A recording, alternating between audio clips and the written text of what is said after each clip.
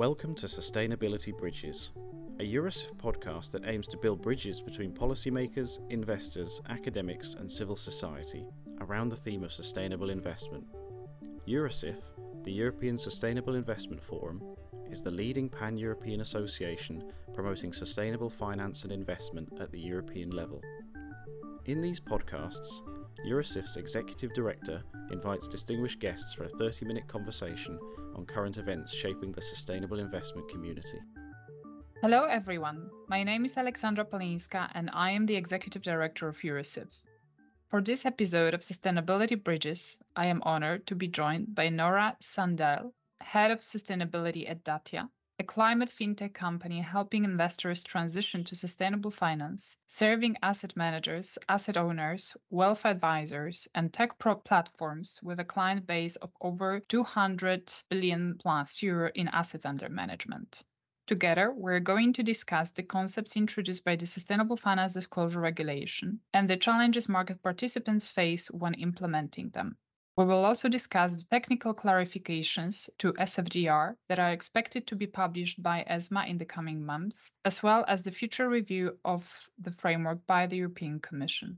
Finally, we'll touch upon the opportunities regarding the implementation of the EU taxonomy regulation and overall regarding disclosure and availability of ESG data. Dear Nora, thank you for joining us today. Thank you so much for having me. Could you start off by reminding our listeners about Datia and how you help companies with SFDR implementation? Absolutely, of course. So we are, as you mentioned, a climate fintech platform. And what the main thing that we consider doing in the help and of the implementation of the SFDR is to free up the time of asset managers to make it as easy for them as possible to work with the framework. So we try to reduce a lot of noise along the way. I'm sure everyone familiar with SFDR knows that it's quite a lot to keep track of. First, you need to, actually figure out the regulation and the legislation and the framework itself. And then you need to start working with data and you need to disclose quite a lot of things. So what we do there is to help, aggregate data, calculate KPIs, offer different types of data insights through, various lenses, and also to generate these reports as well. And we also allow investors to monitor their portfolios according to the framework, but also to whatever sustainability preferences they might have. So both in terms of, just pre-contractual information and exclusions and inclusions and focus investment strategy, but also to monitor according to their definition of, for example, sustainable investments or their definition of PIs that are important and relevant, etc. Apart from that, we get the privilege to converse a lot with the market, which I'm extremely grateful for, that we get to discuss SFDR, questions, issues, challenges, opportunities from our customers and a lot of the market in general today as well. Thank you, Nora. SFDR introduced many notions such as sustainable investments or principal adverse impact indicators. Would you say these notions brought a change in the practices of financial market participants regarding their integration of sustainability risks, opportunities, and impacts? I would say so. A lot. It varies depending on where you were as an actor before the introduction of these concepts and after, I would say. But regardless, I think it's changed. One thing that is quite clear is that there is definitely a change in the sense that it's more focused, the efforts of sustainability risks, opportunities, impacts today than they have been maybe historically. So in terms of more focused, it's very clear today, when the regulator comes out with a table that says these are the principal adverse impacts you should be looking at as an asset manager or a fund manager, then you don't have much more choice than to actually start doing that. Maybe you can go beyond, but they sort of help them set the minimum level by introducing these concepts. So in terms of that, I think the sort of way you look at data, the way you look at risks and impacts and opportunities have been much more focused and now to the point and clear, clarified. So that's actually, one might say that's been enforced by the regulation, or one might say that's been facilitated by the regulation. That's two different ways of looking at it. But another thing we've seen, I think, after the introduction of SFDR, mainly sustainable investments, is the sort of other side of stepping away from the impacts and what are we calling the good, the opposite to the adverse things, so the sustainable. And there, I think we see a lot of more precaution after the introduction of the SFDR. So not being more hesitant and more, think twice before you call something green, think twice before you call something sustainable or ESG, in terms of financial products. And that there needs to be a very, robust and standardized methodology behind that to classify these instruments according to the regulation, which is something we think is great. And it's as a part of these two concepts being introduced, both sustainable investments and principal adverse impact, we see that it's sort of facilitated or increased or accelerated the integration of sustainability risks, impacts and opportunities in the normal processes, I would say. Excellent. Thank you, Nora, for sharing these insights. In a way, then, I presume you could conclude that overall, despite actually quite a lot of criticism towards SFDR, that this regulation increased, especially the transparency on the integration of sustainability risks, opportunities, and impacts in the investment decisions. I would say so. I mean, to some extent, and that's obviously always difficult to measure, right? Like, how successful has the implementation of this regulation been in terms of increased transparency, right? Because it is difficult also to explain all of these concepts and aspects in a way that makes it very easy for stakeholders or your audience to understand how you're actually working with this. And that's where I think the main difficulty is that the framework needs to be flexible enough to support different types of investors working with this in different ways. But with flexibility comes the whole difficulty of, comparison between actor A, B, and C.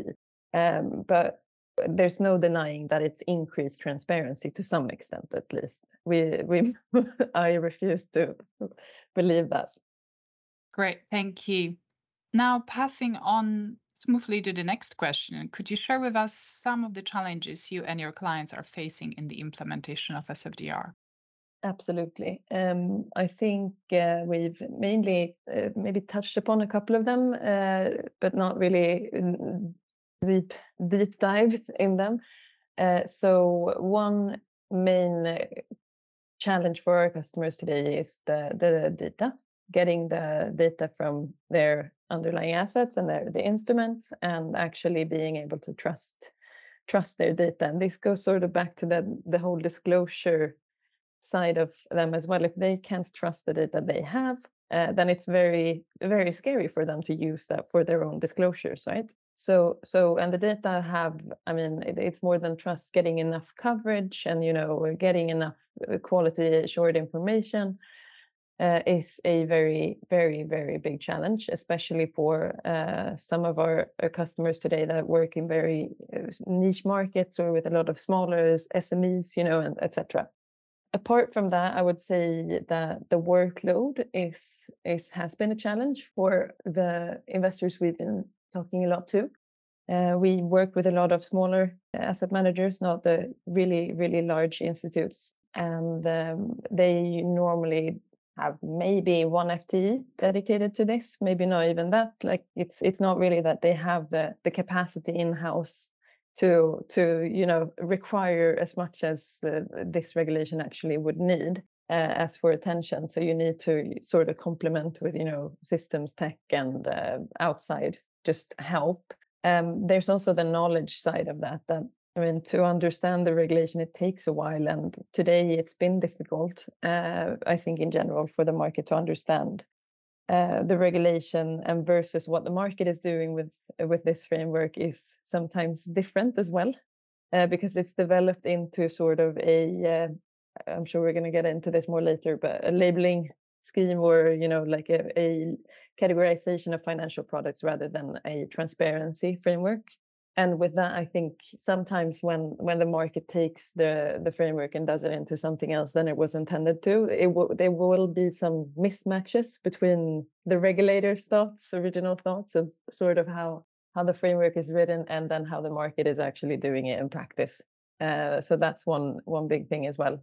And I think the main question we get from or hear, and it doesn't really matter if they're asking us about data coverage on principal adverse impacts or how to define sustainable investments, but what is good enough? There's a lot to wish for in terms of guidance of this regulation, I think. Thank you, Nora. You touched upon now, I would say, some of the changes that should be considered in the context of the future holistic review of SFDR, which in a way is already starting. So the European Commission is currently conducting a public consultation on the future review of SFDR, even though we know that a regulatory legislative proposal won't be launched before 2025. Of course, a lot of work on this is already starting to happen. What would you like to see coming out of the European Commission review in the future?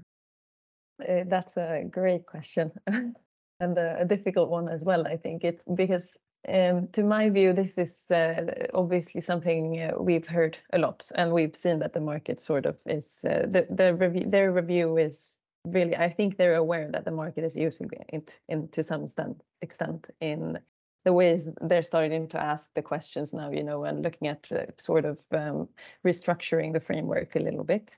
And letting the market lead the way is great. And usually if they implement something like this, I would say like a labeling or an easy way to sort of cluster financial products, that's probably because they need that.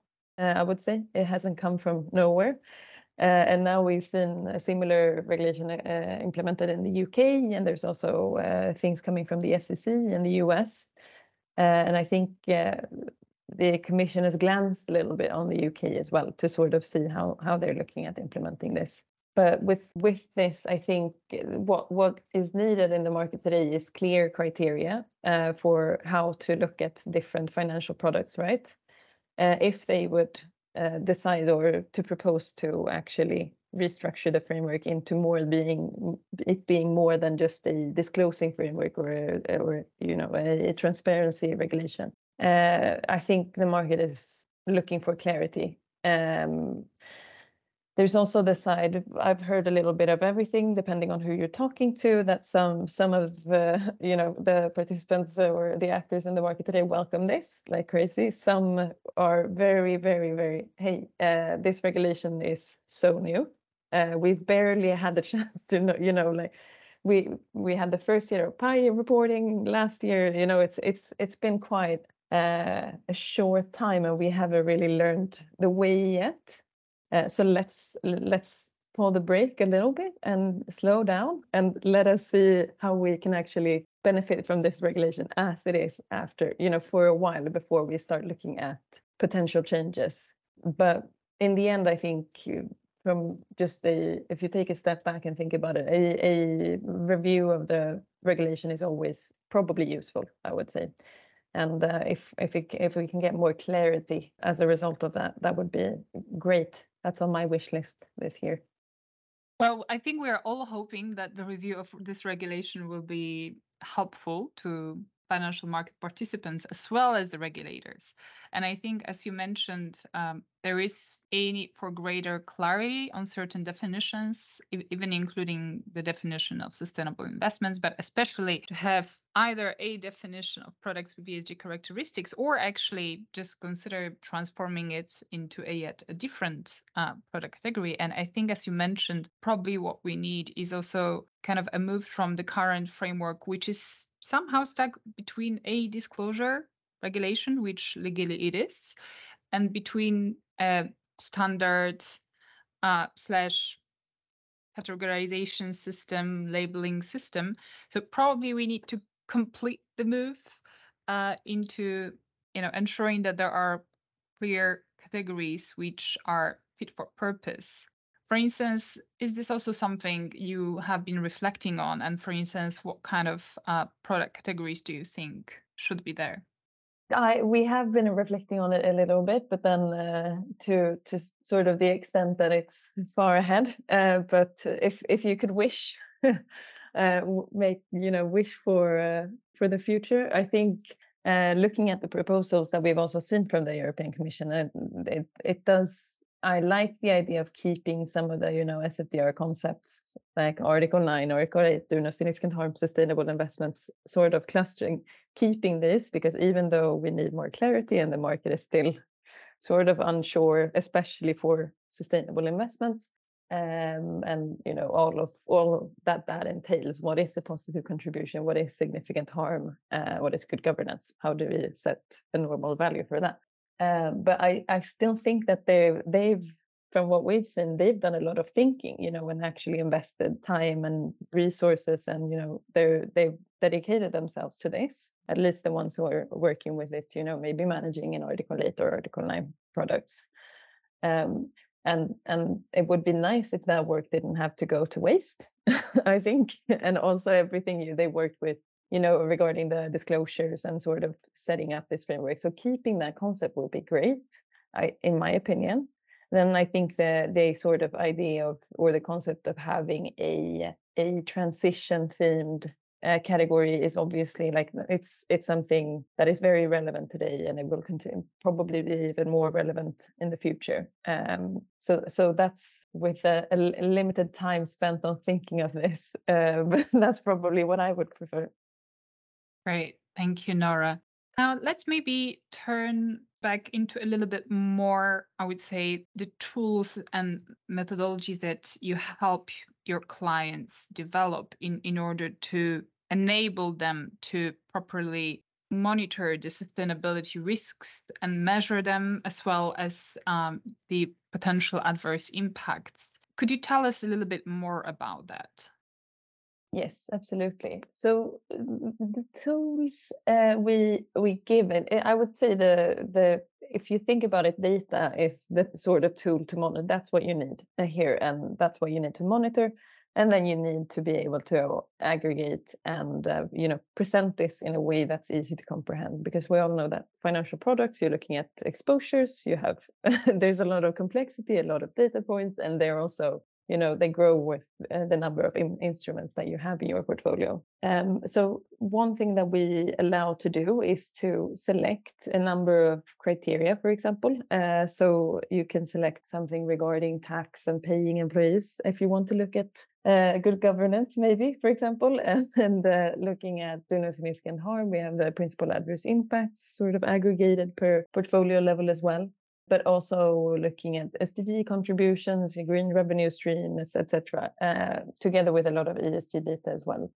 So our main tool to monitor this under SFDR, I would say, is presenting these in a pie view, and also exporting them into the template, but also being able to set sort of a flexible multi-parameter screening criteria that is intended for sustainable investments. So basically a combination of as many data points as you like that you can set as thresholds, which can be compared to a benchmark or an index or you name it, and then do this per company, per instrument in your universe or in your portfolio, which then just you get a final number and also insights into where they've passed and where they've failed, your own criteria as a user.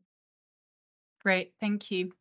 We're actually eagerly awaiting a publication from the European supervisory authorities of the revised regulatory technical standards, the revisions on which they have been publicly consulting earlier this year. Do you have any particular expectations with regards to that, and to what extent do you think it is really important to provide greater clarity on how financial market participants should measure and then consider appropriately the principal adverse impact indicators? And also, do you think some of those indicators should absolutely be revised in order to make it more practical for investments?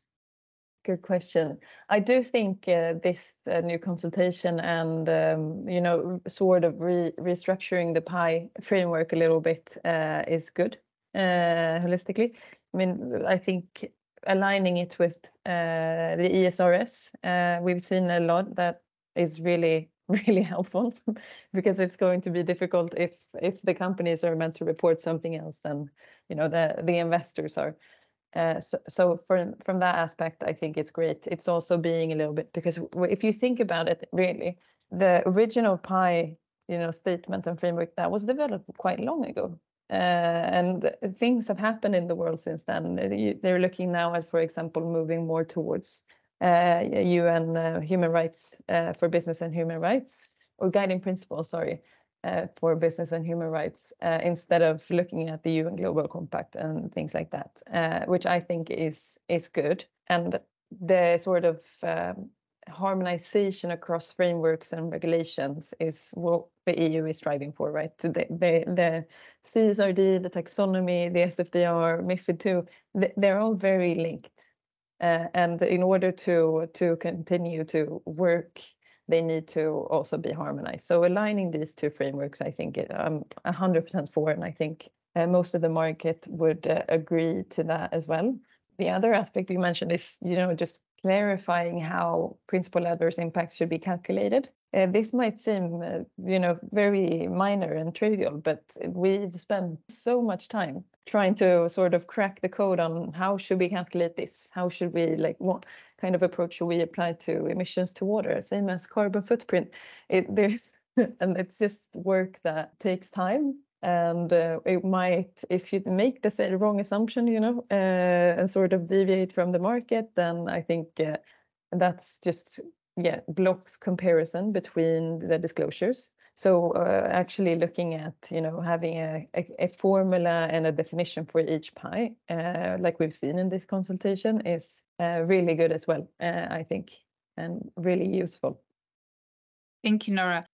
As long as we're talking about principal adverse impact indicators, let's maybe touch upon one more aspect. So in the context of the future holistic review of SFDR framework, there has been quite a bit of a debate on whether it is useful to retain the principal adverse impacts both at the entity level and then also at the product level. And honestly, I've heard, such a variety of views already. It's true that I think some of the financial market participants would prefer to keep it only at the product level, which to quite an extent it makes sense. However, some have been pointing out that, especially disclosure of the due diligence policies are of paramount importance at the entity level. And well, I've heard even in some opinions that keeping such disclosures at the entity level to some extent can also bring greater clarity, even for financial market participants themselves, looking at all of their kind of portfolios, to what extent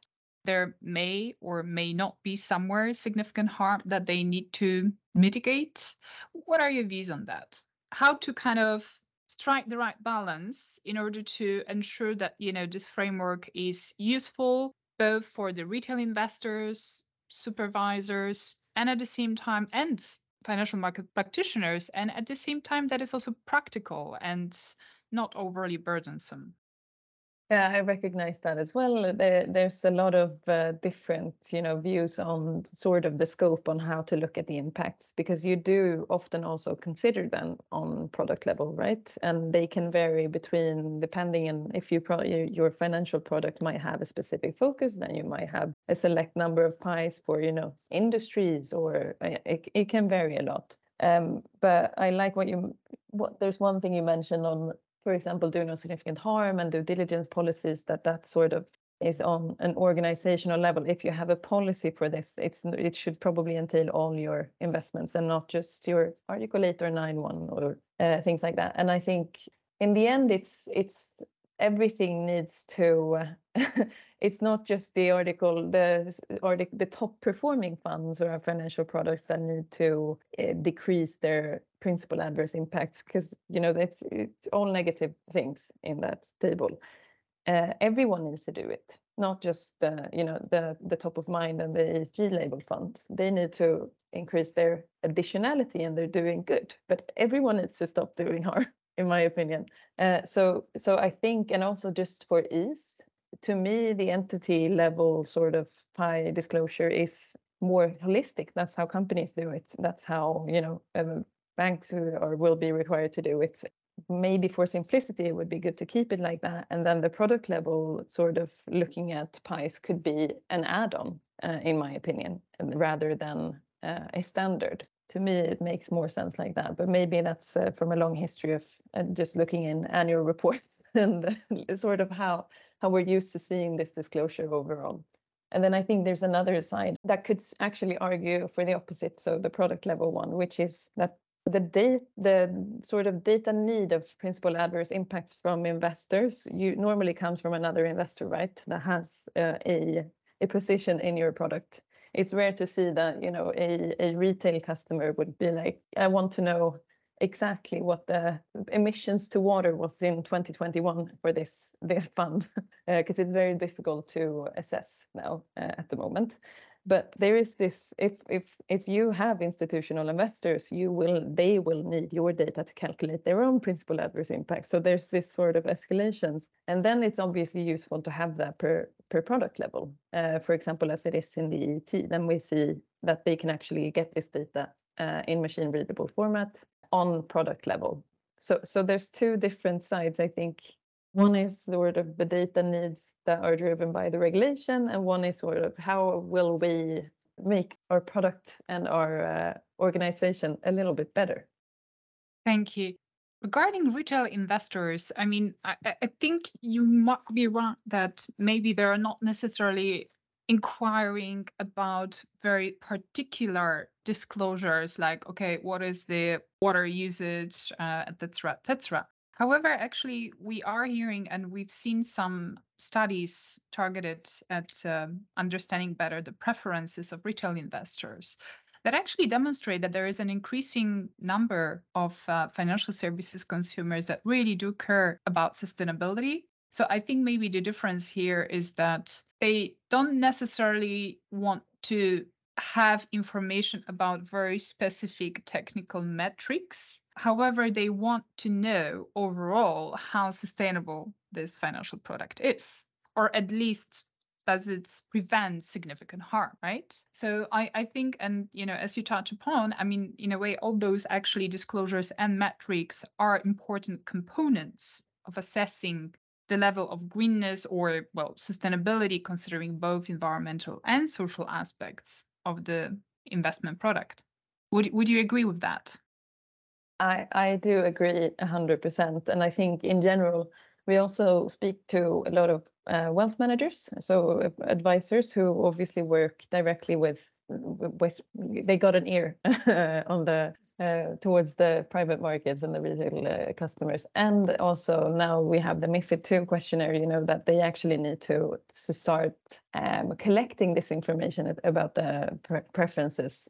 And I think absolutely that most of the customers want to invest sustainably. There's no doubt about that, especially when the generation shifts. We've heard that typically the MiFID II questionnaire is there's a very high percentages of sustainability preferences of younger generations, apparently, which I think is great. But the difficulty of the PI statement in this sort of context is that it's very difficult to assess based on only this information. What is the sustainability profile? It feeds into the final output, like you mentioned, and I agree 100% that it's absolutely useful. But it's today, I think, sort of the data literacy, even in the capital markets, is not perfect. So expecting the retail investors to understand this, I think, would be a little bit too ambitious, although the intent and the ambition and the asking questions about sustainability in financial products I've seen have grown a lot recently, and that's going to spread to pension funds and on these platforms now that are actually adding on further information. Every time I log in here in Sweden, I see something new on sustainability into brokerages and things like that. So there is definitely a will and an ask for this from retail investors. Thank you. And what do you think would need to be changed in order to make it more retail investor friendly? So I think in the ESMA consultation, this dashboard, for example, that they've introduced to make these documents easier to understand for readers, that's definitely a first step, in my opinion. So making this sort of home screen and looking at the highlights, because I think it's generally rare to see a big share of retail investors going in and reading these documents, from start to end. So that's great. And then in terms of the pies being more useful to end investor, I think that's another sort of question, because when I see 80% sustainable, that maybe is a little bit more clear and straightforward to me than what a carbon footprint of 400. Because that doesn't really, if you don't put data in a context, impact data, then it's difficult to assess. So maybe that will come just with time, with these documents becoming more mainstream, or maybe you need to add sort of a benchmark or something to create a sort of framework to hold on to, that what is tolerable, what is acceptable, and what is not acceptable when it comes to doing harm. So basically, maybe creating thresholds, or as you mentioned, be able to benchmark it against something, right? That would be, if I can ask, that would be great. And I think a lot of the market would find that quite nice to sort of have something to hold on to as well. Yes, I think we are often, kind of stuck in this bizarre loop where, on one hand, I think in terms of implementation, a lot of financial market participants, they're keen to have more clarity and more precision. On the other hand, I think sometimes people are asking, for more flexibility, especially when the regulation is created, and then it creates some sort of bizarre clash. And in a way, sometimes I fear for the EU policymakers and regulators, because no matter how hard they try to make everybody happy, at the end of the day, there will be always someone complaining, right? But anyway, okay, let's hope for the best, for the upcoming RTS as well as for the future holistic review. Now, if we are already speaking about some of the technical details, I'd like to also probe your views on what the future categories that are part of SFDR, what kind of criteria could you consider for them? Because I think there has been a lot of debate, right? That if you have the investment product categories, you also need to have sufficiently robust criteria that underpins them. So what, in your view, would be the best criteria for sustainable investments, then, a sort of improved equivalent of products with ESG characteristics, and the transition category? This is an interesting question, and there's obviously, you can make the list very long. And I find it funny what you mentioned about the sort of two sides of the market, one being regulate us as much as like please make everything very black and white so it's easy to follow, and then it's like, don't regulate us. But it's either you need to do 100%, maybe add thresholds, then specific guidance on how to implement this. I think adding this will be very difficult to make everyone happy when looking at this, because this is to a large extent actually already implemented in some ways, formed from European investors who actually use this concept today, and I think they'll be reluctant to change, even though they'll be happy to get clarifications and guidance. Maybe they've found a model that's working for them. What we've heard, which one thing that I really like, is to, when assess harm, for example, using the pies, but also using, it's very difficult you're always there in the conundrum to, how do I assess a little Swedish tech company with a, I don't know, Brazilian mining company or an different sizes, different industries. So using sort of adjusting to intensity measures, but also one thing that we've seen a lot and do as well is to compare. We only benchmark for do no significant harm against their own industry, so against their peers, so that when you assess, for example, greenhouse gas emissions or carbon footprint, you compare apples and apples and not apples and pears. So that's something we'd like to see partly more guidance on, sort of which level of on how to approach this, but also on how to apply these criteria, especially, and to account for the various values you will see. Because before you have sort of you normalize the data, it's very difficult to find the good threshold, in my opinion. And then the most question, or the biggest question I would say that we get, and I'm considering every now and then as well, is what is significant harm? What makes it significant? So going back here again to what we talked about the pies, where it goes from a tolerable, because we know that all the pies are harmful, right? They're adverse impact. But when do they go from harmful to being significantly harmful? And that is something that we've thought a lot about. So looking at, what do you need to, how bad do you need to be classified as harmful would be very, very difficult. And that would be great, I think, to have some further guidance on.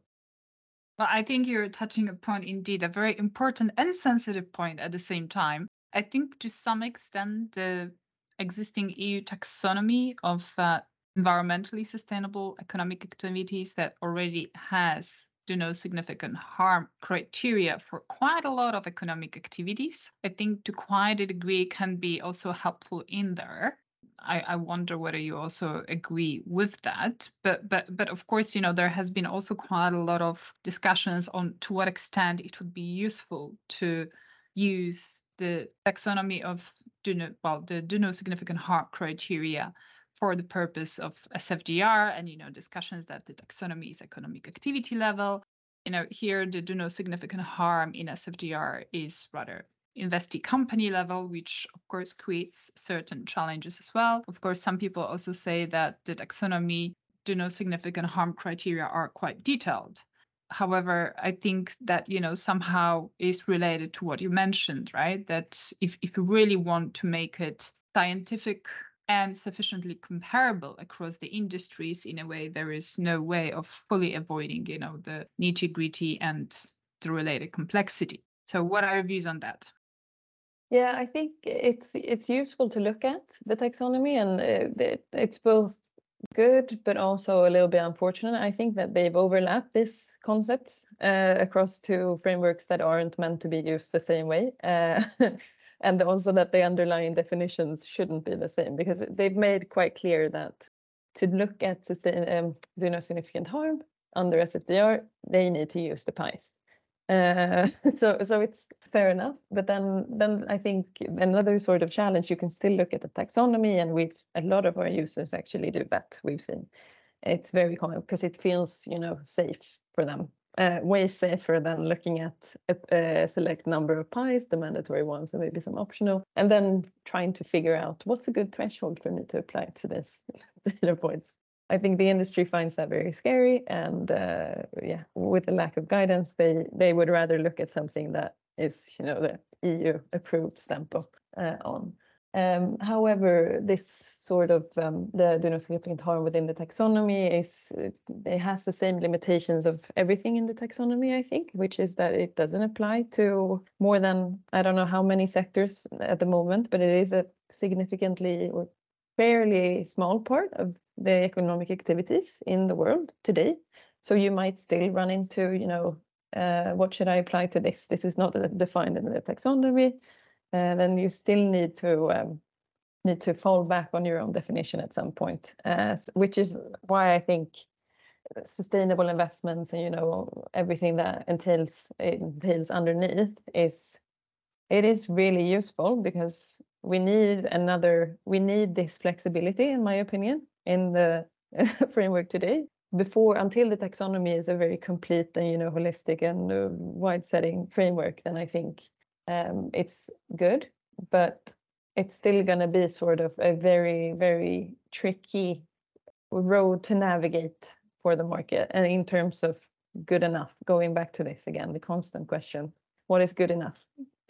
Because there's also always going to be I don't want to call it conflict of interest, but obviously you want a methodology that will give you as high a percentage of sustainable investments as possible that you can feel comfortable with is not greenwashing. That's what they're looking for. Like, that's the only thing the market wants today. We don't want to greenwash, we want to be transparent, but we also want to invest sustainably. So this is the whole conundrum today. And I think getting as much inspiration from the other frameworks, such as the taxonomy, and you can look at, for example, the draft report of the social taxonomy as well for social activities. But in the end, they're going to have to make the decision of how to screen and how to classify these instruments, which is, they're going to get to that at some point anyways. Great, thank you. And maybe just very briefly touching upon then the criteria that could be considered as substantial contribution. I mean, for the purpose of SFDR. I mean, because right now, as for sustainable investment products, I mean, it does say that the product has to contribute to an environmental or social objective, in addition not to doing any significant harm, and have good corporate governance. I would say follow good corporate governance principles as well. So speaking of that, and indeed, for instance, one option would be to say, like, okay, maybe a certain percentage of the taxonomy alignment, but we all know, what are the challenges with that. And you also touched upon that EU taxonomy is still being developed and probably needs time to be also well implemented and, I would say well received by the markets. So what in your view could be some criteria that would then allow this, flexibility, and an alternative to using EU taxonomy as a kind of, I would say here, measure or benchmark of contributing towards environmental or social objectives? What do you think could be some alternatives to ensure that then there is some robust criteria, but at the same time allowing enough flexibility? Great question. We didn't even get to positive contributions until now, and that's the tricky part as well. No, I think there's a lot of different options. Unfortunately, today, currently, there's not a lot of structured data in terms of this. We have, some indications of SDG alignment of that you've started looking now at in terms of revenue streams of companies, because it is one important thing to distinguish is that when you look at the positive contribution, it says in the regulation that it's on the economic activity level and not on, so as opposed to looking at do no significant harm or good governance, you don't need to look at the whole company, 100% of their operations need to contribute to, I don't know, renewable energy, for example. It could be a smaller share of that. So what we've seen, which I think is a good approach, is looking, into the annual reports and general operations. The issue here is it's difficult to assess without this data being reported directly, because you rarely get the data from the companies in that sense that X%, like a revenue breakdown and a classification of, how this sort of, if this is green or social, etc. So I think for the positive contribution sort of assessment, there's a lot of assumptions lying behind that of, reading between the lines, knowing the company, knowing their operations, etc.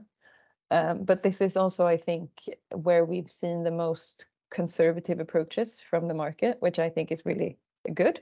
Because when you lack the data and you need to make these assumptions yourself, then you need to apply a very conservative and stringent approach.